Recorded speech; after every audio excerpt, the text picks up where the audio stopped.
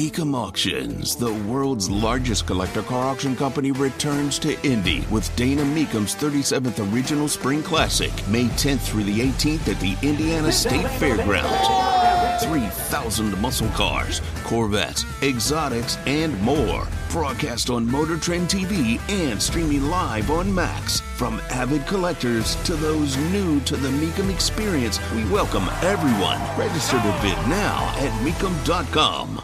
In a very strange moment, Joe Biden admits to lying. Was it an interview or was it just a question? He said it during an appearance at a campaign fundraiser in Park City, Utah, saying about the Inflation Reduction Act, quote, "I wish I hadn't called it that. It has less to do with reducing inflation than it does providing for alternatives that generate economic growth." Is that right? The Inflation Reduction Act doesn't reduce inflation. We've only been saying it for a year. The left has so much admitted the same when they, it's clearly about green energy, this, that, and the other. And alternatives that generate economic growth don't make any sense when you say, hey, you can't use this, the thing that actually creates economic growth. Can't use oil, can't use gas, can't use natural gas. Nope. Only this electricity and only this stuff from solar and wind. No issue with solar and wind. They just can't power a country yet. Tony Katz, 93 WIBC. Good morning. Yes, they lied. Now, Joe Manchin's going to tell me he didn't know? Joe Manchin is going to tell me that he wasn't aware? That he's angry? That he was lied to? You knew you were being lied to. You bought into it.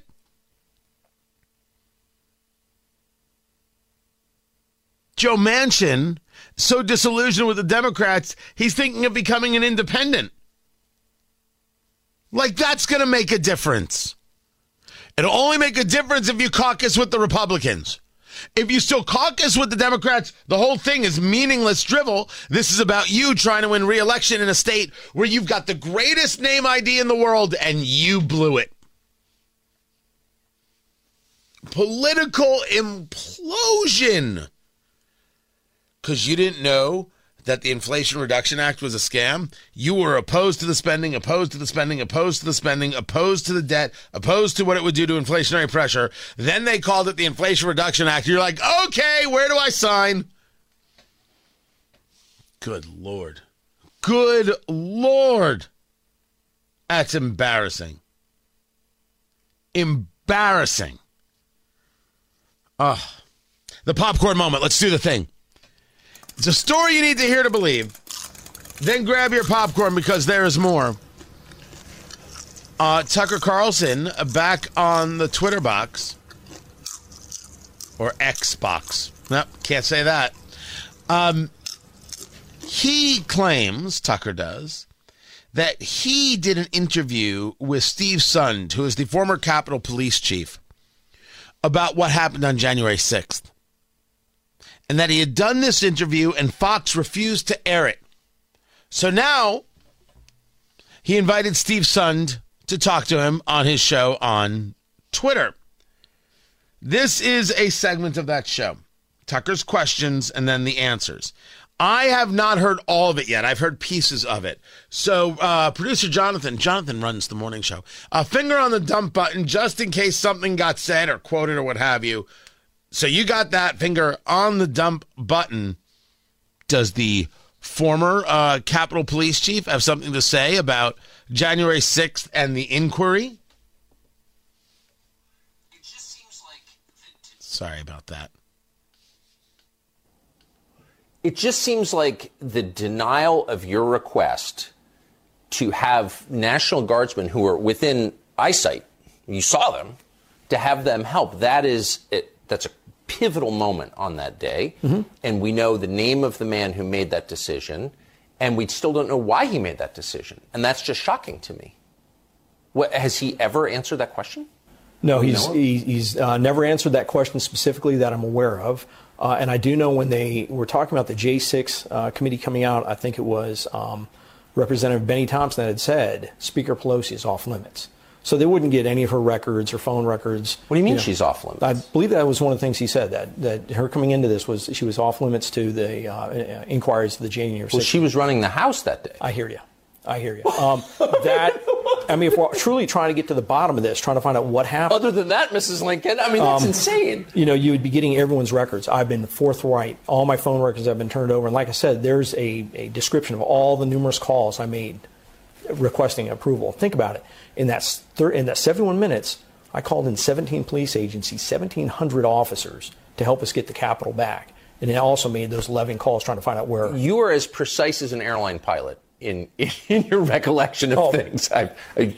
So yes, I think everything you have said is provable. Mm-hmm. I mean, these are not. The book's all based on fact. You can go through it. I reference all the facts I have, footnote. You get access to a lot of the intelligence. I mean, it's fact. And my story hasn't changed in 2.5 years. So just to circle back to this Paul Irving, who played a pivotal role, I think whose name is unknown to most people, even people who follow what happened on January 6th. What happened to him? No idea. He disappeared shortly thereafter. Haven't heard much from him. Had a couple of conversations with Mike Stinger before he passed away, but nothing from Mr. Irving.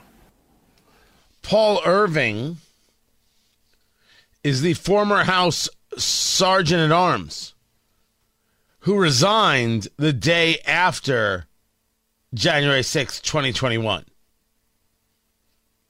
That's who he is. But if you tell me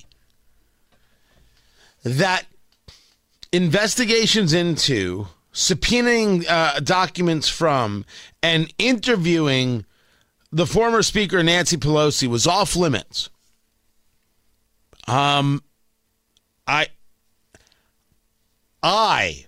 who accept that it was a riot and not an insurrection, never called it an insurrection, definitely a riot, definitely wrong, I have many questions. I have many questions. You couldn't interview Nancy Pelosi? You couldn't ask a question of Nancy Pelosi?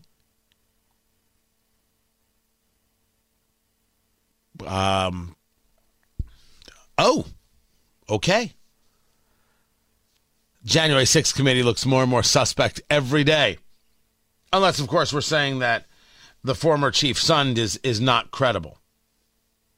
I'll let other people try and engage that argument.